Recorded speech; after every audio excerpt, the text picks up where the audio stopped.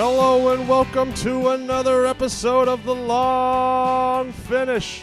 I'm your host, Tug Coker, and I'm here as always with my wife and co-host, Catherine Weil Coker. How you doing tonight, Catherine? I'm great. So good to be here with you. Why are you so great? Well, this was truly one of my favorite episodes we've ever done. Wow, we just, get right into it, huh? But I want to take a minute to celebrate. Oh. It's episode 100. Yeah. Episode 100 of The Long Finish. Let's take a second to celebrate us. 100 episodes. Oh, yeah, I see a little mini pat on the back over there from Catherine. This is a podcast, Catherine. They can't see that. They can feel it. They can feel it. 100 bottles of wine or wine alternative or beverage. We've had a lot of drinks over here. A lot of interviews and conversations with my wife. A lot of discussions on our family. And we're excited about the next 100. But we wanted to make sure that we found a guest that we thought was worthy of episode 100. Would be fun for episode 100. And I know, Catherine, you've been passionate about having this guest on the show for a long time. So do you want to introduce the guest for tonight?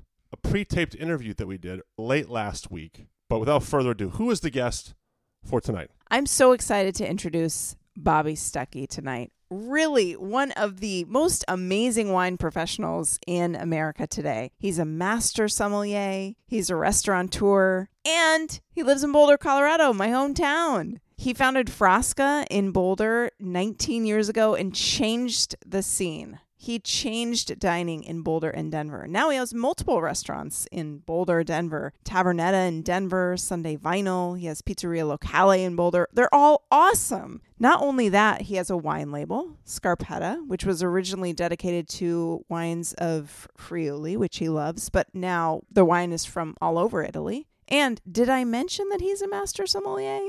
That's kind of impressive. And so many people, he's worked with so many people that are respected and known throughout the industry and throughout the court. I mean, even before he founded restaurants, the guy had a huge career. French Laundry, anybody? He worked at French Laundry. Yeah, he worked at Little Nell. That's right. We talk about his days growing up in Arizona. We talk about his passions as a runner and a cyclist. We talk about the state of fine dining in America today. We talk about a lot of the things. And I mean, as you said, whenever we go back to Boulder, that's where the conversation begins and ends, with restaurants. Have you been to Bobby Stuckey's restaurants? I know it's an awesome opportunity for you to connect with him over this hour. I know that you've met before. I think you talk about this in the podcast, yes? Absolutely. We talk about the first time we met, where I helped him put together a lunch for Scarpetta Wines at Rustic Canyon. That was almost 10 years ago. I mean, it was years ago. But that's how we met. The man has a ton of accolades. Restaurant magazines have honored him, showered him. James Beard Awards, Award winner. James Beard nominations, yada, yada, yada. You could just go on the Frasca website and read to your heart's content. We actually have a video this week. We're dipping our toes into the video space on YouTube. We want to start videotaping our podcast because we want to show the wine label, talk about it. And Catherine gives a full and thorough introduction of Bobby Stuckey on our YouTube channel. So we'll post a clip of that. Hope you go find us on YouTube or listen to us where you've been listening to us for the past 99 episodes. So we do want to quickly intro the wine that he introduced to us on the episode. Yes, this was a beautiful wine that I wasn't able to find yet in California, so he sent us some. This is the Dalia Maris, the Piccolo Bianco, Friuli, Colli, Orientali from Italy, 2021. Delicious. It was a delight to learn about that from him. We drank this on a Friday afternoon. I was very, very happy to open up some beautiful wine and drink it before I went back to see my kids.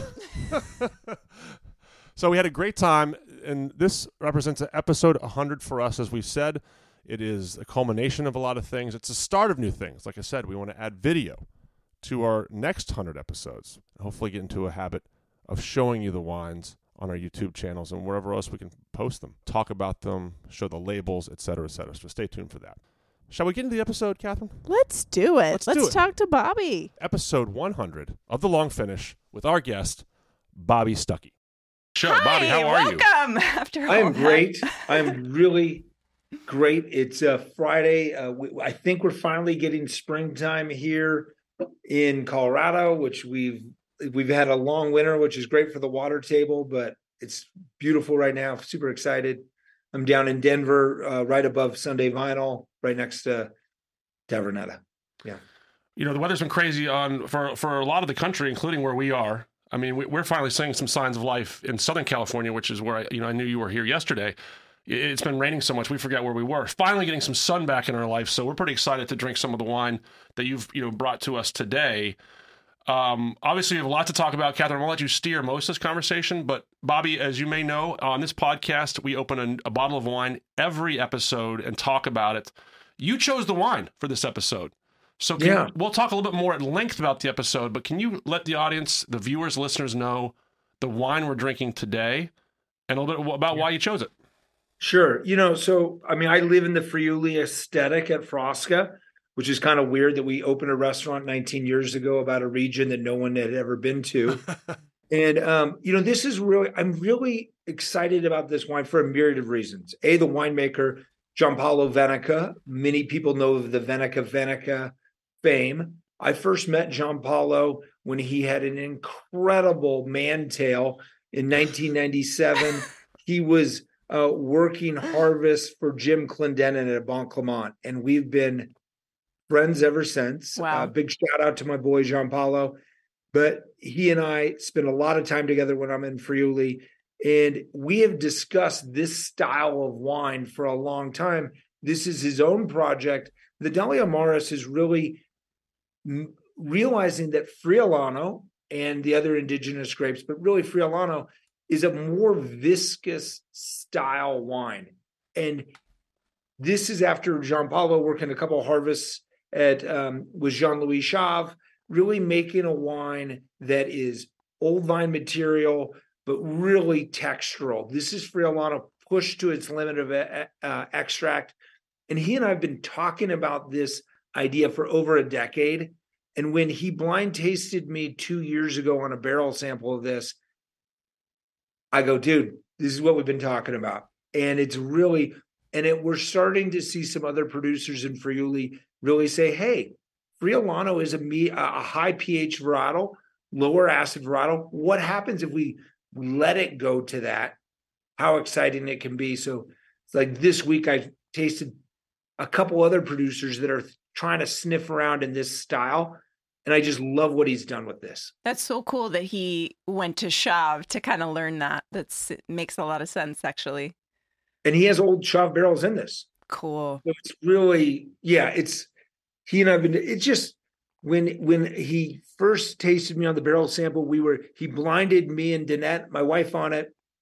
We were eating lunch up in the Carnac Alps above Friuli at a restaurant called Laite. He's like, I got to blind taste you on something. And I go, man, this is like some of the greatest full extraction Friulano.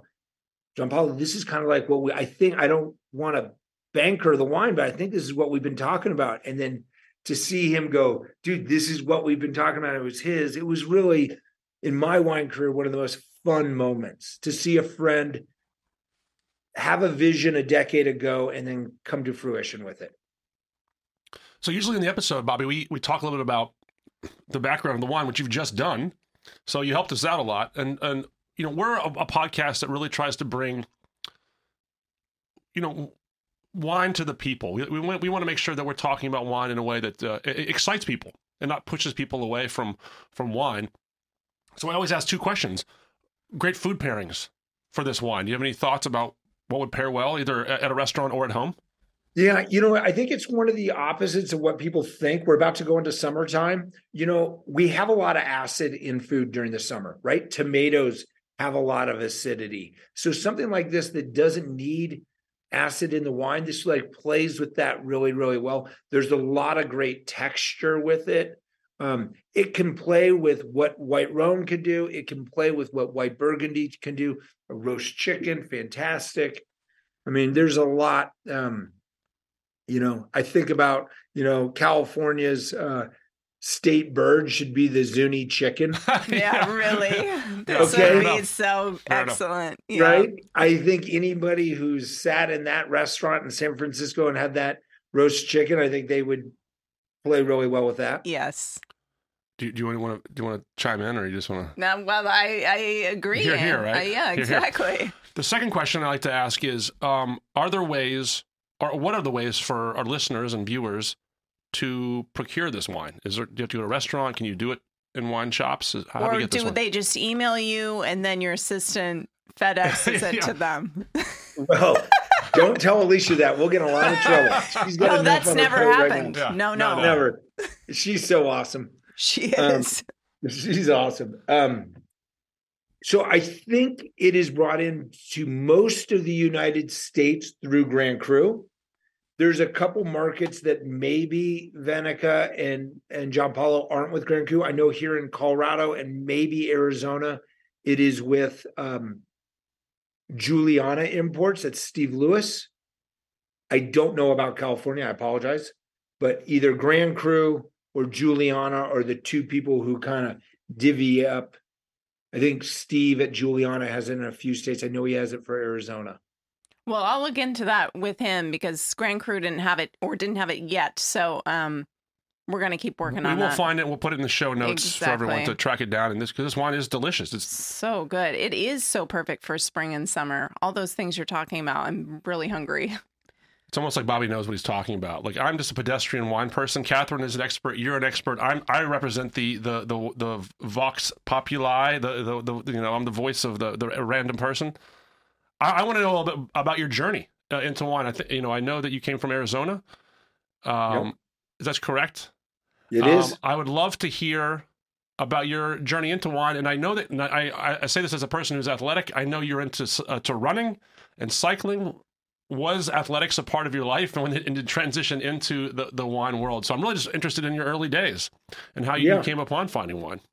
So I come from, I have a very amazing small family. Me, my brother, my mom and dad, and all of them have influenced my life immensely.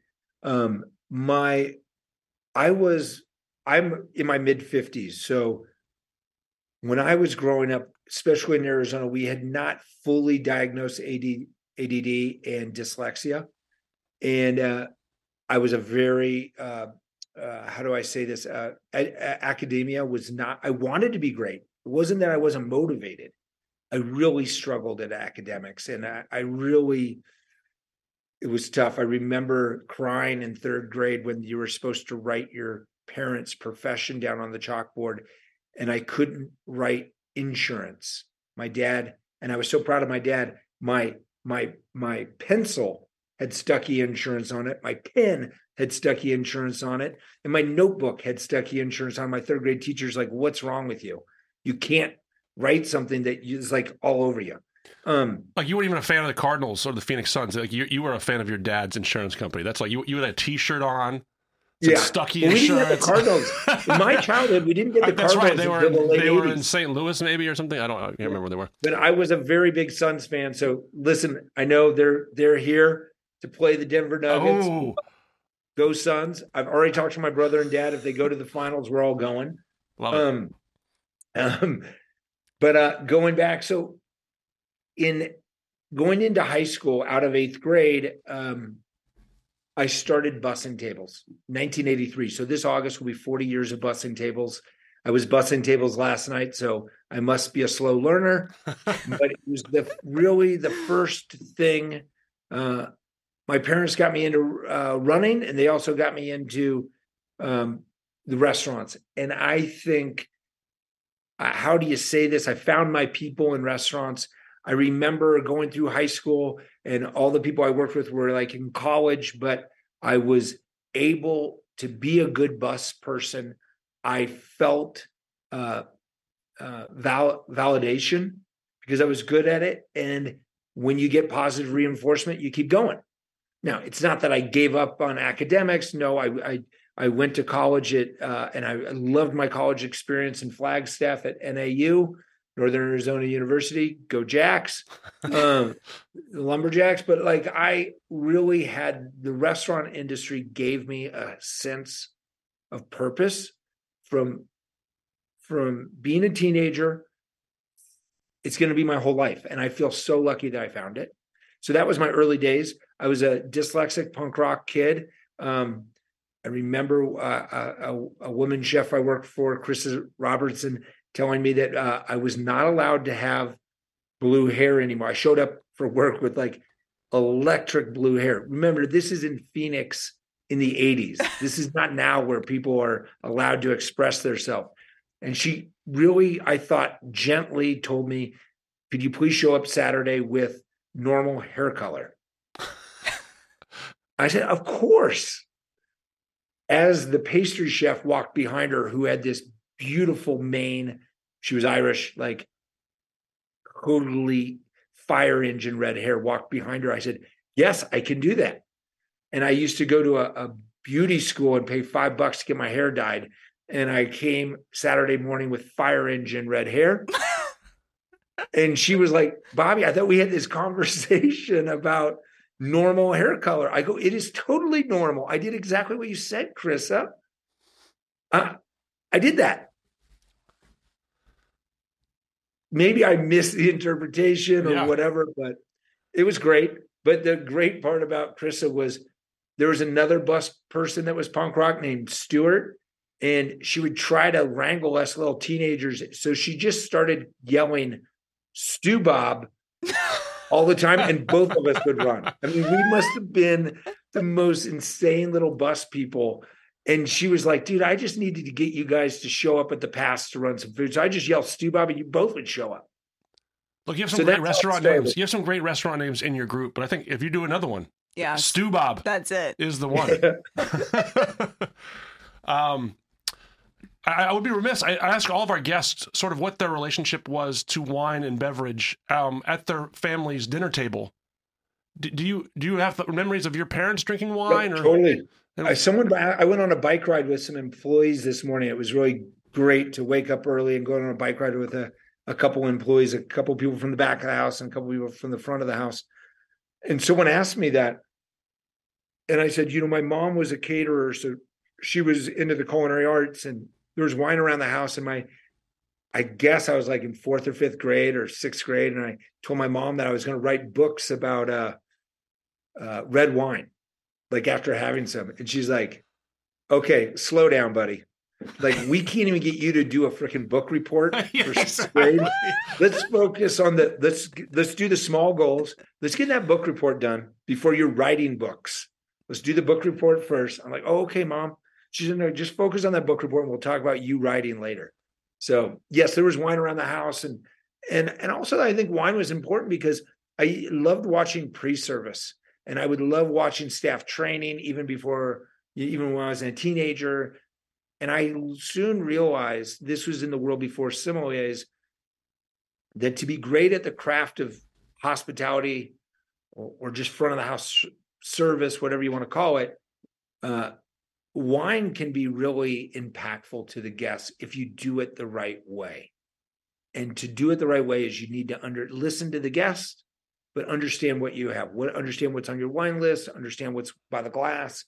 So very early on, I was like, ooh, I want to pay attention to that. That's so cool. And I think, I don't want to toot my own horn, but I also worked as a busser at Red Lobster in Fredericksburg, Virginia, when I was growing up. So, we started the same path. We started the same way. Yeah. We just kind of went different ways. But when do you remember, like, the journey into wine beginning? Obviously, there's a love of restaurants early on, but was there someone that impacted you or inspired you to head in that direction? Or yes, or an event? 100%. Yeah. I was very nurtured in the right way through education. And I think anyone listening to this, if you're a restaurant manager, if you're a captain, if you're a wine director, a sommelier, even an assistant somm, remember, you don't know who's in your orbit that you can really positively affect. So be really inclusive to every little person around you. And I went to school in Flagstaff, Arizona. I was a waiter. I was racing bicycles. And I worked at this restaurant called Bricks. And there was the wine director was a guy named Robert Fusco. And in the early 90s, like 1990, 91, 92, this restaurant had a very, 93, very progressive wine program for Flagstaff. And we'd have wine classes on Wednesdays. And there was like 4 or 5 waiters that showed up every Wednesday. And then this is before email or websites. You had a brochure was sitting on the desk in the back office for the quartermaster sommeliers. And I just was nosy and picked it up. And I said, what the hell is this? And they're like, oh, it's this course. And back then they only did it a couple times a year. And so I saw for the next year, the intro course was in San Francisco. And I go, can I have this? And he's like, yeah, I'm not planning on going. That's what the wine director said. And myself and three other waiters all signed up, and we all stayed in the same hotel room in San Francisco. And yeah. I mean, you talked about how, the early days of school were tough, but that's a lot of studying in the quartermasters, It's a great point. Something turned around there. Maybe you just triggered it. Maybe you was trying to find the thing that you're like so synced into or something like that. Well, it's always hard for me. When you can do it on your own pace, like I think academia and the public school system in America, especially 40 some years ago, was I think it was really good for people in the middle. If you were like really brilliant, like my brother, you might get a little bored. Or if you were on the other part of the bell curve, like myself, you were always struggling to catch up. I always think I needed an extra couple weeks of each semester to get through the reading and whatever. And so I just early on set up my own methodical program. So it was still hard for me, but it was attainable. Something that I think is interesting from both of you, but you talk about inclusion when you want to get people introduced into wine. That's something that you experience as well. You do that as a person who's a wine director, but I mean, you were a server at Rustic Canyon for a long time, so you had to show your passion as a server and sort of your excitement, and then you end up taking over the program. So absolutely, I think that our paths have crossed so many times over the last 8 years. I mean, I can remember you emailing me, Bobby, and saying, hey, could we put this lunch together at Rustic Canyon for Scarpetta Wines? And I don't think we'd met. And I said, yes, I haven't met this person, and let's do it. Those yes and moments are really what start so many things later in life, or just different journeys that you have. We had a great lunch that day. Actually, I saw Chef Fox this morning, and I told him I was going to be talking to you, and he said, oh, yes, the white asparagus, and he remembered a few of the other dishes, too. He said, yeah, we did a risotto course. Yes. We did a seafood risotto course that Lachlan rocks out on tour. Is good. It was great. It was a great time. It was so fun. fun. About a great team at Rustic Canyon, too. Like the whole team that we worked with was great, and love that restaurant. It's awesome. Tell Chef Fox hello. I will. I think of that moment, and I think of other times to just say yes to people, like as much as you can. It always pays. It always pays. And yeah, here we are sitting here today. But there's so many people who've worked with you over the years. Even on your Instagram, like people that were coming in last night that you said had been on your team. Nate from Hayu, I saw last weekend here at Esther's. He was pouring at a tasting we were doing. So many people list you on their I was there, or even they worked at Frasca, or they were staging at Frasca. What is it that you're doing? How are you connecting to people that they want to keep coming back for more or stay there? Well, I think part of it is luck. I mean, I look at Nate Reddy. Nate Reddy went to Pepperdine, but he was from Napa. This is pre when Nate had grooming standards. Right. And he's in the wild now. And for those of you who haven't seen a photo of recent Nate, you'll get it. But Nate was he's lucky, or I was lucky to have Nate come into my orbit. He worked at a wine shop in Malibu, went to Pepperdine, went home to Napa, was at a North Berkeley tasting, remember it distinctively. I was tasting some Vacheron Sancerre, and he came up to me and goes, hey, my name's Nate. I want to work for you at the French Laundry. I was the new wine director there. And I said, great. Well, I don't do the hiring. Actually, Laura Cunningham does, my boss. Let me introduce you. And the rest was really history to have him in my orbit. So that was really lucky. And he was part of the opening Frasca team and just such a piece of the fabric. And I think the other thing, so you've got part luck, then part is you really have to, Sam Riethmeyer was in last night, who used to be a Republic as the wine director. Right, yeah. He was working the floor with us last night, and we had an anchor steam at the end of the night and kind of talked about it. And he's like, what he was asking, like, what made you like see something in me? And I said, well, Sam, you're just so enthusiastic and you were into it and blah, blah, blah. And like, you just have to be open to all your employees and try to be there. And hopefully some connectivity happens. And we're really lucky. We've had so many Grant Reynolds, Dustin Wilson. I mean, it is like wild, the fun. It's the who's who. I mean, the list is long and it's impressive. Audrey, who writes for Jeb Dunnick, she was part of our program. I mean, and the team that's there now, look, Jeremy's been there, I think 16 years. Carlin's car's been there 11 years. Clara downstairs, probably close to 5 at least. So I really lucky on that end.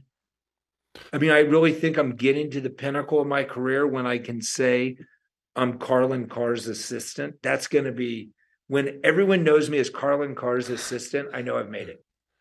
Well, you bring up, both of you bring up an interesting point, which is it's a little bit of a divergent path, but someone came up to you and said, I want to work with you. In today's environment in restaurants and wine, people want to get involved. What is your recommendation to people on how they want to get involved? Obviously, you're a busy man. I mean, and so are you. You both run multiple things. If someone says, I want to work with you, what's some advice for people who are just now getting into the restaurant business, into the wine business, and how they can sort of build up their name, reputation, work with you? What are your pieces of advice for them? You want me to go? Sure. Well, I want Catherine to chime in here too, but I think what I'm about to say not everyone might not like this, but there are no prodigies. You can only be a prodigy in mathematics, chess, art, or music. Now, those 4 disciplines, you can also get there through hard work, but those are the only ones that you can like Mother Nature will allow for prodigies. The restaurant business and the wine industry, there are no prodigies. So let's just, as a group, quit trying to fast track it.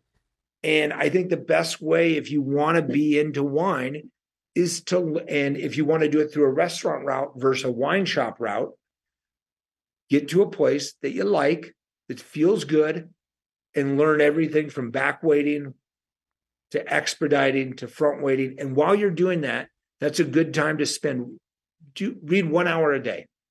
Take Sundays off or whatever day you want off. Take one day off, but just read 1 hour a day. Don't try to study 4 hours a day. Read 1 hour a day, and it will be a big snowball that gets bigger and bigger and bigger if you do that, and just enjoy the path of hospitality. I mean, I'm going to totally rip off Alice Waters from Chez Panisse. I saw her talk about 25 years ago, and she said it takes 7 years to be a great waiter. If she's exaggerating by even a year or two, and I don't think she is, think about how powerful that is, that it takes 5 years to be a great waiter. And we're in an industry now where everyone wants to trampoline, like hit the trampoline and go up. And trampolines don't really work in our industry. Like there is no prodigy. So let's just all take a deep breath, enjoy the journey, think about the bright side. Our life expectancy is a lot longer than it used to be. We're going to be working into our 70s. Just buckle up and enjoy the ride. I couldn't agree more. And I think finding a place where you really like to come to work every day is a big deal. Make sure it's the right fit for you. It's a restaurant where you are excited to sell the food, where you're excited to see the people who walk through that door, where you're not like waiting for the next thing, where you feel really at home with those people, because it isn't about the title. And that's the big thing for me. Like people just want the next title. That doesn't matter. And sometimes it makes it worse because people expect a certain something from you when you have the title. So just follow the true passion. I love what you said about reading, an hour a day. For me, the early days were like, what am I excited about today? Sancerre. Let's open that chapter. Let's get a bottle. Let's look at pictures on the internet of this place and immerse myself with it. And that is the beauty of wine. You don't go A to Z because there is no A to Z. Just go in the middle and keep going. I'm constantly like learning things I don't know, which is why I want to be in this industry. And the people that I admire and want to hire are the first to admit what they don't know and are excited to learn about it from somebody else and are passionate and want to listen. I think that's the way. Yeah.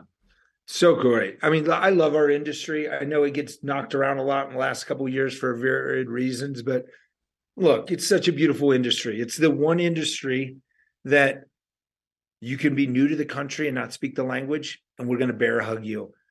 God, you might have made a mistake and were incarcerated. You can't go work for the wine distributor that delivers the wine to you if you have a felon, but we'll give you a big bear hug. You could be in an industry that has an economic downturn. We're there for you. You know, it's like we're such a beautiful industry. Yeah, we have some wonky hours that kind of can be difficult, but there's so much positivity. And you don't have to have a college degree, and you don't have to have a certification. Well, No. serve safe, which is, I don't know, 7 hours of your life passing a test or HR test, but anybody can do that. You know, it's just about the willingness to show up on time. It's a big one. And show up. That's another big one, with your whole person and be present. I know you talk about that a lot. Actually, I watched a really awesome TED Talk that you did a number of years ago for TED Talk Boulder or something, and talked about being present, and that is what keeps you sane. Is that still true? Like on the floor, and why you go 100%. back to it again and again? I mean, well, listen, you have to look, our world is just so, and it's crazier than when I gave that talk, but like you have to be present or you're going to miss so much beauty, so much great stuff, and you're going to miss so much. And you just have to say, okay, this is, you know, and look, for an ADD guy, it's even harder to be present. And I work really hard at it. And I like when you are present, how it can really positively affect things. And you're 100% right. And we do have a great industry. And I love that you said, because I mentioned that a lot, you don't need a college degree. I'm very pro education. But look, when we talk about the extra, the very expensive cost of the university, you know what? Here's a career. I was talking to Morgan Harris, the Summit Saison. Mm-hmm. He said something great. He was at a lunch I did for Scarpetta earlier this year, and he said, you know, you could go to say, and I could be wrong. I'm not quoting him perfectly because it was a brief conversation, because you can start there, and if you're ambitious and show up on time and do this, blah blah blah blah, you can have a $90,000 a year job in 1 year. We're with no college education. Like, I hope everyone realizes that's a big deal. Now, you've got to be present, you got to be ambitious, you got to do that, but that's a lot to, you know, you hear both sides of the aisle. You hear AOC say it, and you hear someone else on the other side say it, that they want to have this profession like we used to have in the 50s, where someone can have a working class reach up. It's here right in both sides of the aisle's face, our industry.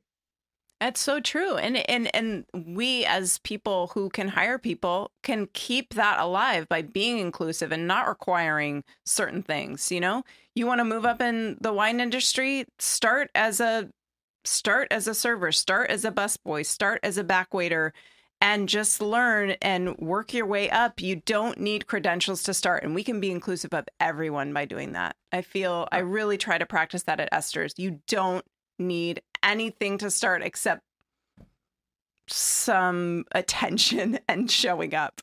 Yeah. You know, I can say, did I go through the accreditation of the Master Sommelier diploma? Yes.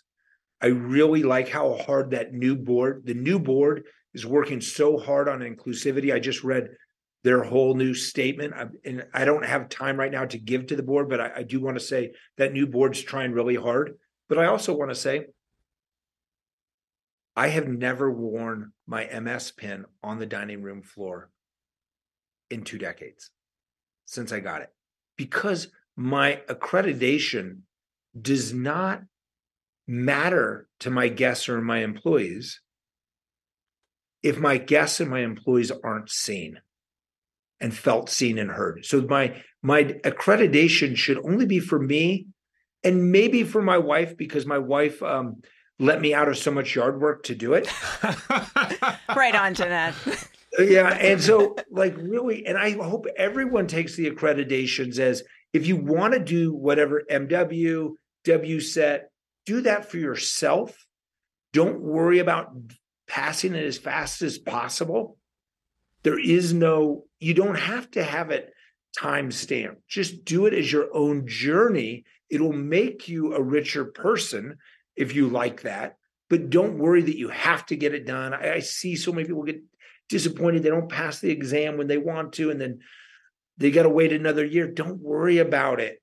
It's not, it should only be for yourself, not anyone Yeah, because else. you're still going to bust tables, right? Yes. Yes.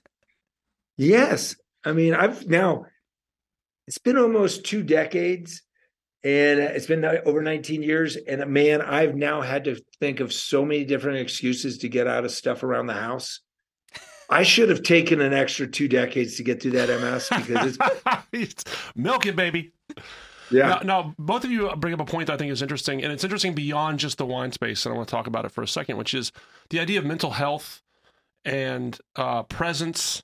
And so I want to I obviously know a little of an insight into what you do, but Bobby, I'd love to hear some of the things you do to work on that, maybe preach to your team as well. I mean, I know you're very active with running, cycling. Does activity, physical exertion, does that serve a purpose for you? Just kind of curious about how people can work towards being more, and this is just beyond wine and restaurant space. It's like, how do we become more mentally healthy, present? And so I'm just curious to know what your things that you do.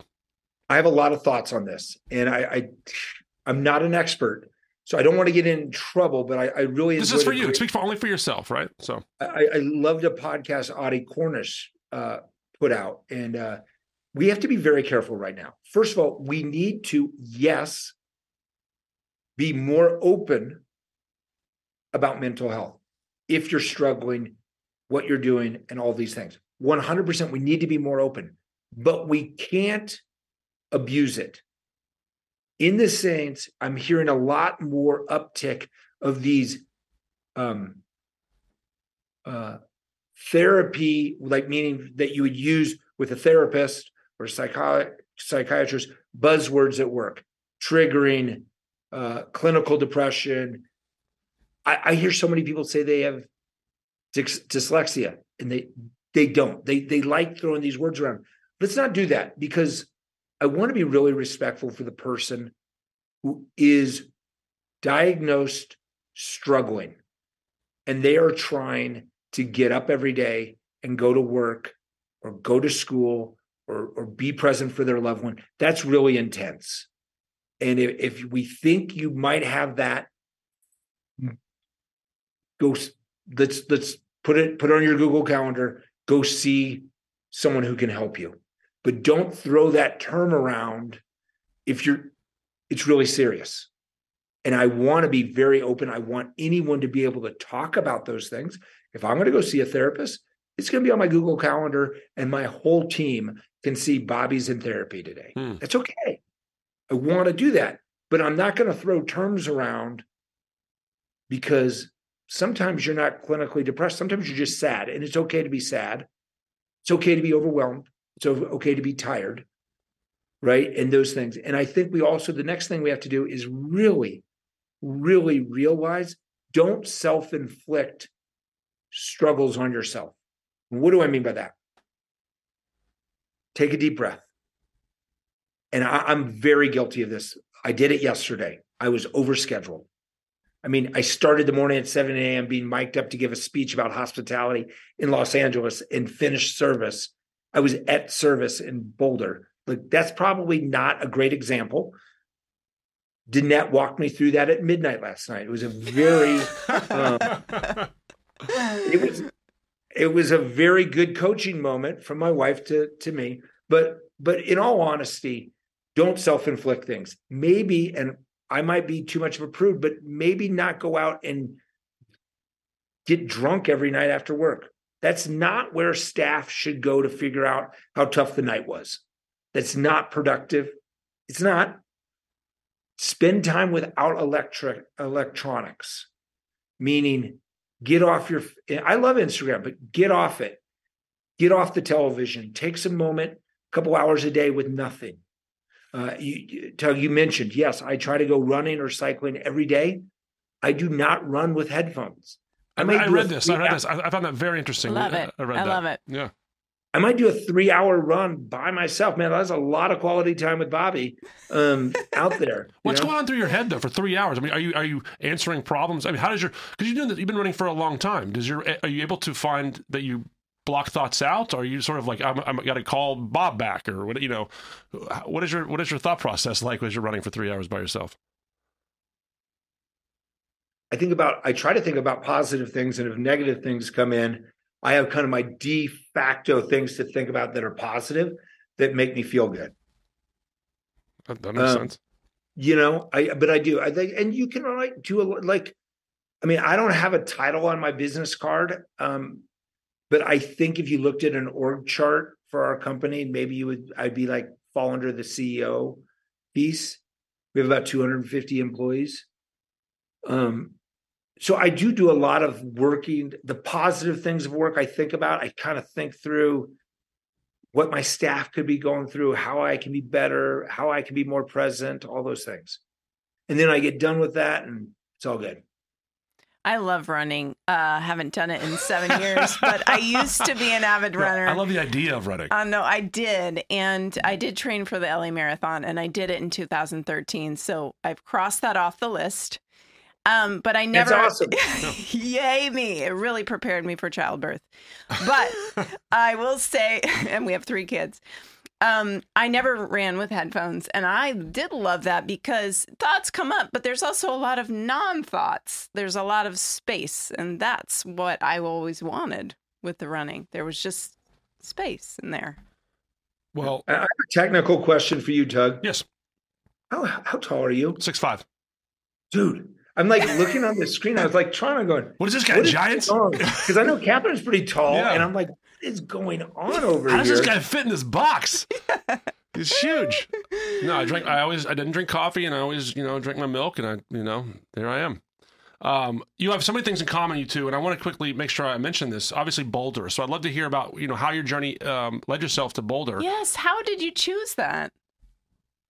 So I was working for Thomas Keller and Laura Cunningham, and I could have either spent the rest of my life working for the two of them, been okay. It would have been awesome.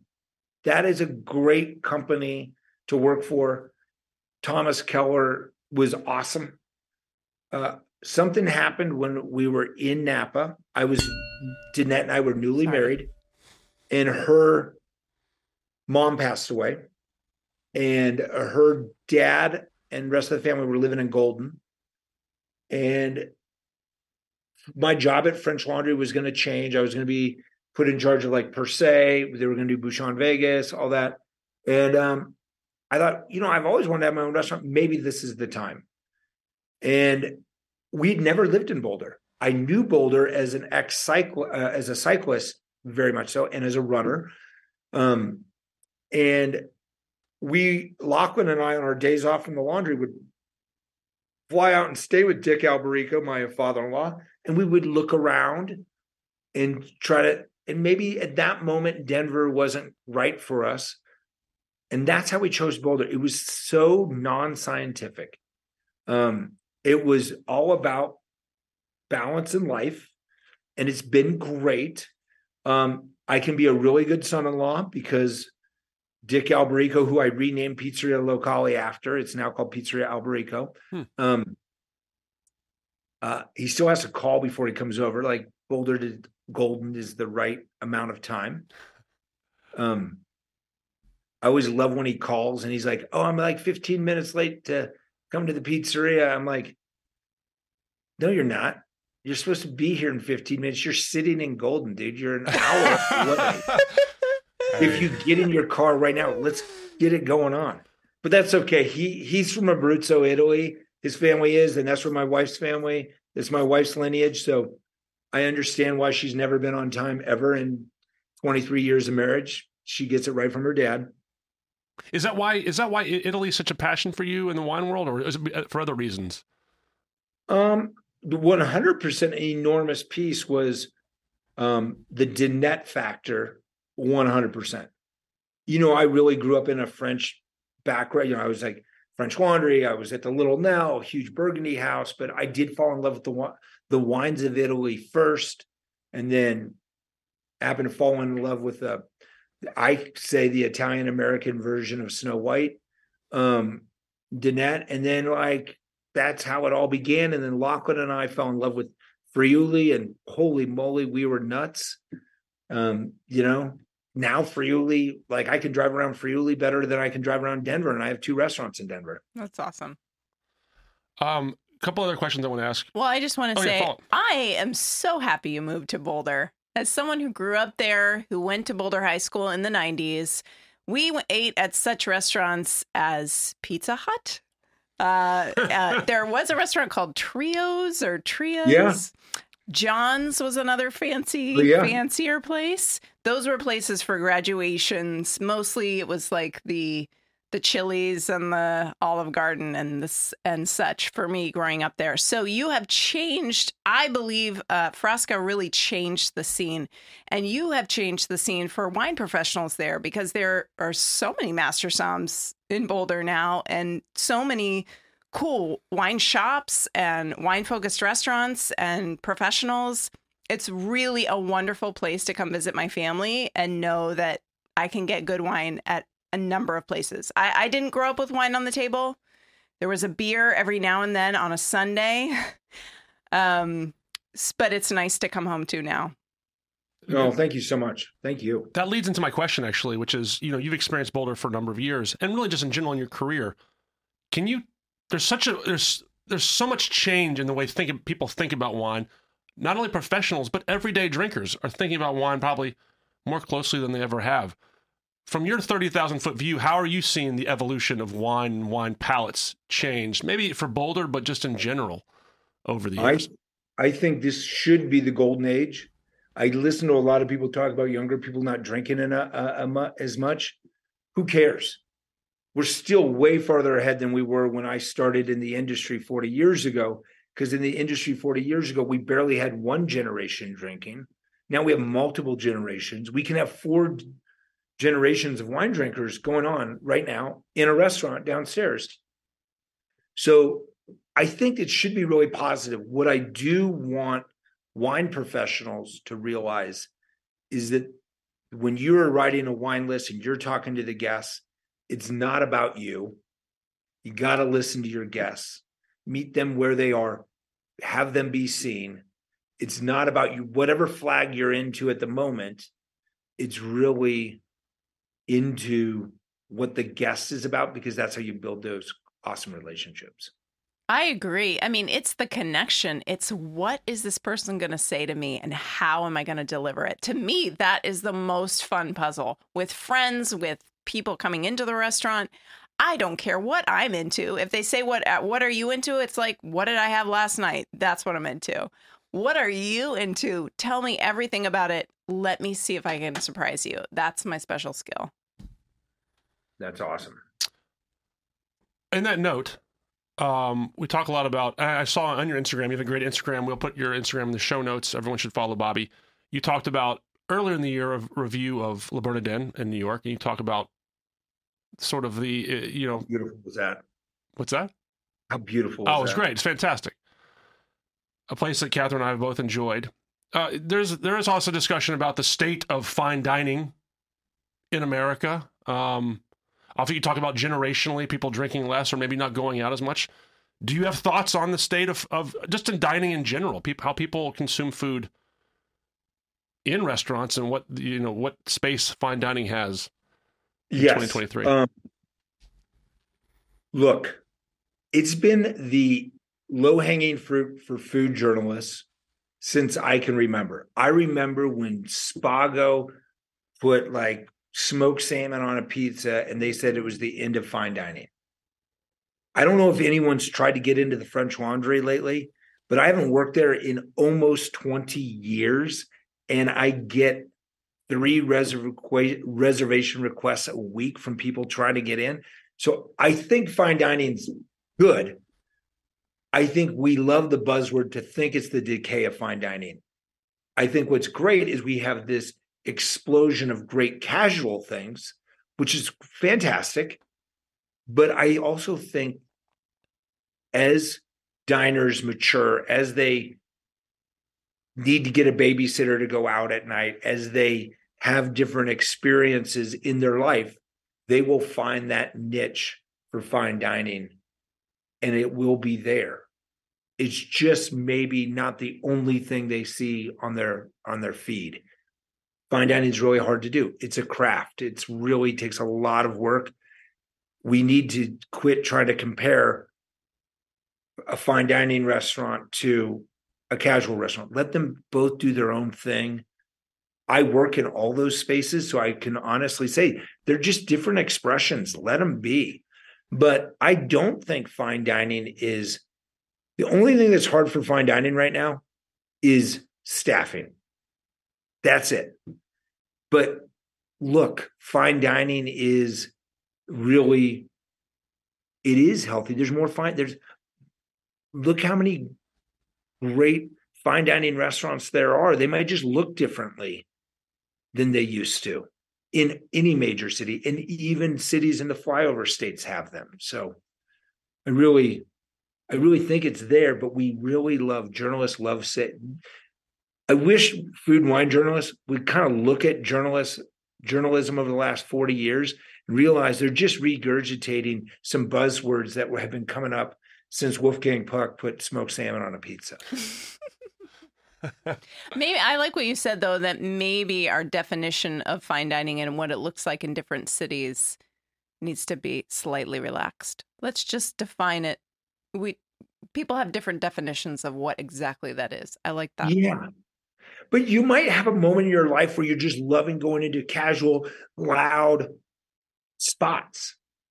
But then maybe when you're my age, you might like that, but you also might want a night where it's not, hip hop on 11. You might want to, Danette and I might want to talk about something that's, and be taken care of and be able to have great hospitality professionals take care of you and do that. Well, in that spirit, you talked earlier about being a punk rock kid. I saw a picture on your Instagram of The Clash. Yeah. You have a restaurant called Sunday Vinyl. I'm a music person. I love music. I see a lot of live shows every year. Well, I mean, I'm very interested to hear what your thoughts are on what you're listening to. I mean, tell me more about how music plays a part in your life. Music is so important in my life. I'm not a huge, even though my brother's in film and he's a screenwriter, and big shout out to Scoob. Love him so much, and I love his craft. He's much tougher than I am. But I really love just zoning out and really listening to music straight through an album. I might put together a music list for myself, but I don't download a song. I want the whole experience. And I'm an omnivore. It could be Ayalu Mesfen, which is Ethiopian funk from the 70s, 80s, or I might be like, I'm going to see what I was listening to on the plane coming back last night. Let me just see. So what did I listen to last night? It looks like I was listening to Richard Hell and the Voivods, early 70s punk. Amazing. So yeah, that was cool. Wide breath. I love it. And then I was listening to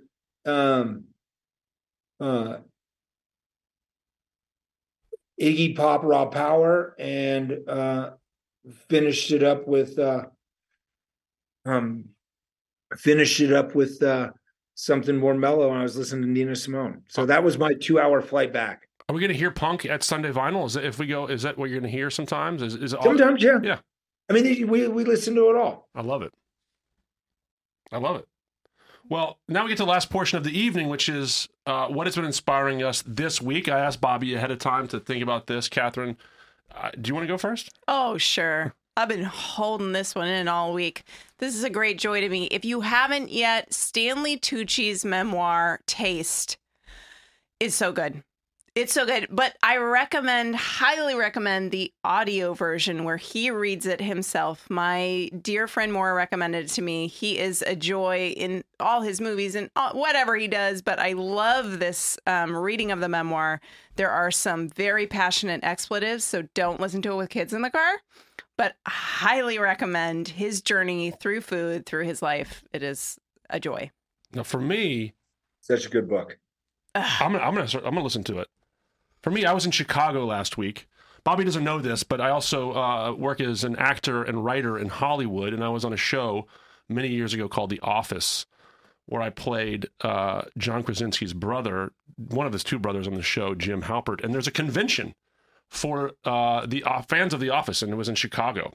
They've just kind of started these things, and I haven't spent a lot of time in Chicago, but I went out, and I love that city. That city is awesome. Chicago is fantastic. You talk about music, the birth of so many great things happening musically over the years. It's a chance to meet some of these Office fans. I said this before on our podcast, but I'm not a big part of the show. I've been a few episodes, but people come up to you and tell you how much that show meant to them, and they were in a bad situation in their life, or they're going through divorce, or they need something comforting in their life. They openly tell you this, and it's very humbling to be even a small part of that show. To hear people like, I used, this show for comfort. And I will say that to the end of the day, end of my life, being like, wow, that was a cool moment for me, just to say, I made you smile or laugh for, 2 minutes on a trying day. So I know I'm a small part of that show. I'm good friends with a lot of the main players in that show. They must feel amazing. So shout out to all the fans of The Office, and shout out to Chicago. It was a great weekend, and a great weekend, Bobby, to get away from our 3 young kids. Nod to my loving wife for watching those kids while I was gone. So anyway, that's my inspiration. That is awesome. Yeah. I got to make sure you and Scoob hang out. Let's do it. He's a West Sider. I'll make sure that happens. What do you have, Bobby? The inspiring thing is it happened last Sunday. It's a long story here, but I'm a big running fanatic, and the London Marathon was last week. And there's a lady that pre this marathon was in the debate as one of the goats of women distance running. She's Dutch by way of Ethiopia. Her name is Sifan Hassan. She won 3 medals at the Tokyo Olympics, so she's really good. And I was watching her pre-race interview, and I was dying. I was crying. It was so touching. So she's never ran a marathon before, and she's really great. Like, she's awesome. And she showed so much vulnerability in the interview. She's like, I don't know what the hell I'm doing here. Why did I sign up for a marathon? I mean, this is Sifan Hassan. She's like, I don't know what I'm doing here. I talked to my manager. I've been waking up having nightmares going, Sifan, what are you doing? I mean, someone has to look at these interviews. They're hilarious. And she's Muslim. So Ramadan just finished last Wednesday. So this lady did her marathon prep with 1 month of it ending the week before the marathon in Ramadan, and she talks about doing a 41K training run with no water afterwards. And she goes, I don't know why I'm here. And it was like, she was so nervous. And so I made my wife listen to it. It was just so touching. And then the next morning was the marathon, and it's 8 hours ahead. So when I woke up, I went straight to the news feed, and she had won. And Unbelievable. To see her interview was even more funny than the interview before. And they showed clips that she was like throwing up. Like, she's a great runner. So for any of us that get nervous, she was throwing up at the start. 15K in, 9 miles in, she stops because she has a leg pain, starts stretching the field. And by the way, they said it was the most competitive women's field ever. The field rolls up the road without her. She catches up to him, and she looked like a grade school kid on the schoolyard. She looked so happy when she caught up to him. She misses her water bottle. She's like running around to get her water bottle like a spaz. It was hilarious. And then wins the thing. Wow. And her interview was so cute. She's like, I don't even know what I'm doing here. Did this happen? Can someone tell? I mean, it was just like such humility from one of the greatest people in their discipline in the world. Hope all of us can have that same raw vulnerability and humility at the same time if we're trying to be great. I can't wait to look it up. I'm What a going home great to find that. story. Hassan. Oh my I mean, gosh. Her coach is hilarious. He's a guy from Utah named Tim Roberry, and he like puts on he will like show a video of her freaking out before the race. It's hilarious, and it's really touching. I'm going right to YouTube after this is off. Yeah, that's awesome. After we're done. Well, Bobby, thank you so much for your time. We've had a blast. We talked to you forever, but we rented this space for an hour, and we've got to go. I will say this. That's it. Episode 100 is in the books. What an honor. Thank you, Bobby. Some other time we'll talk about, amazing guest. Perfect guest for episode 100. Bobby, do you have anything that you want to rep before we go? Instagram, the new things you're working on, books? I just want everyone out there who's listening. The only thing I want to rep is how great our industry is. It's a great industry, and let's all give everyone a big bear hug and have a great Friday night. I love it. Well, listen, you can find our Instagram at The Long Finish. We will post a picture of this bottle of wine. We'll post some clips from the interview today. I think it's going to be a fantastic episode that we'll cut together. But that's it. Absolutely. And we'll get this wine at Esther's as soon as we can. So, okay. Yeah, thank you so much. Thank you, everyone out there. Stay tuned for new episodes we got coming out. But we can't beat Bobby Stuckey, episode 100. The punk rocking, blue hair running, master sommelier. Thank you, Bobby, for being a part of the show. Thank you. I'm going to go to pre-service. All right. Ciao. Bye, Bobby. Yeah. Ciao. All right. Thank you so much to Bobby Stuckey for taking the time before pre-service at his restaurant to come and talk to us. And we had a great time, Catherine, right? That was a total blast. I've wanted to do that for years, and it was so generous of Bobby to take that time. And I have a lot of questions for the next one. So if you're in Boulder, or in Denver, go to one of his many restaurants. We'll post them in the show notes. If you have a chance to find some Scarpetta wine, go ahead and drink that. And if you have a chance to go to his Instagram, we'll post that as well. He has a great Instagram. He's so active. I mean, not only from like an exercise standpoint, but just in life. The guy is very busy. So check him out. We're busy finishing episode 100 of The Long Finish. That's it. That's episode 100. Episode 100 is in the books. Thank you to every single one of you who has listened to one episode, every episode of our show. It means a lot. If you have a chance to rate, review, and subscribe to our show, now that we've reached 100 episodes, it would mean the world to us. Catherine, where can they find you and The Long Finish on social media? You can find me at Catherine Weil Coker on Instagram. You can find The Long Finish at The Long Finish on Instagram. You can find me on Twitter and Instagram at Tug Coker. Check out our YouTube page for this interview with Bobby Stuckey. We're on tape. So please take time to do that. And we'll be back soon with more episodes of The Long Finish. We've made 100. Let's go get 200. And thanks for being a part of this journey. Until next time, be happy, be healthy, and happy drinking. Ciao.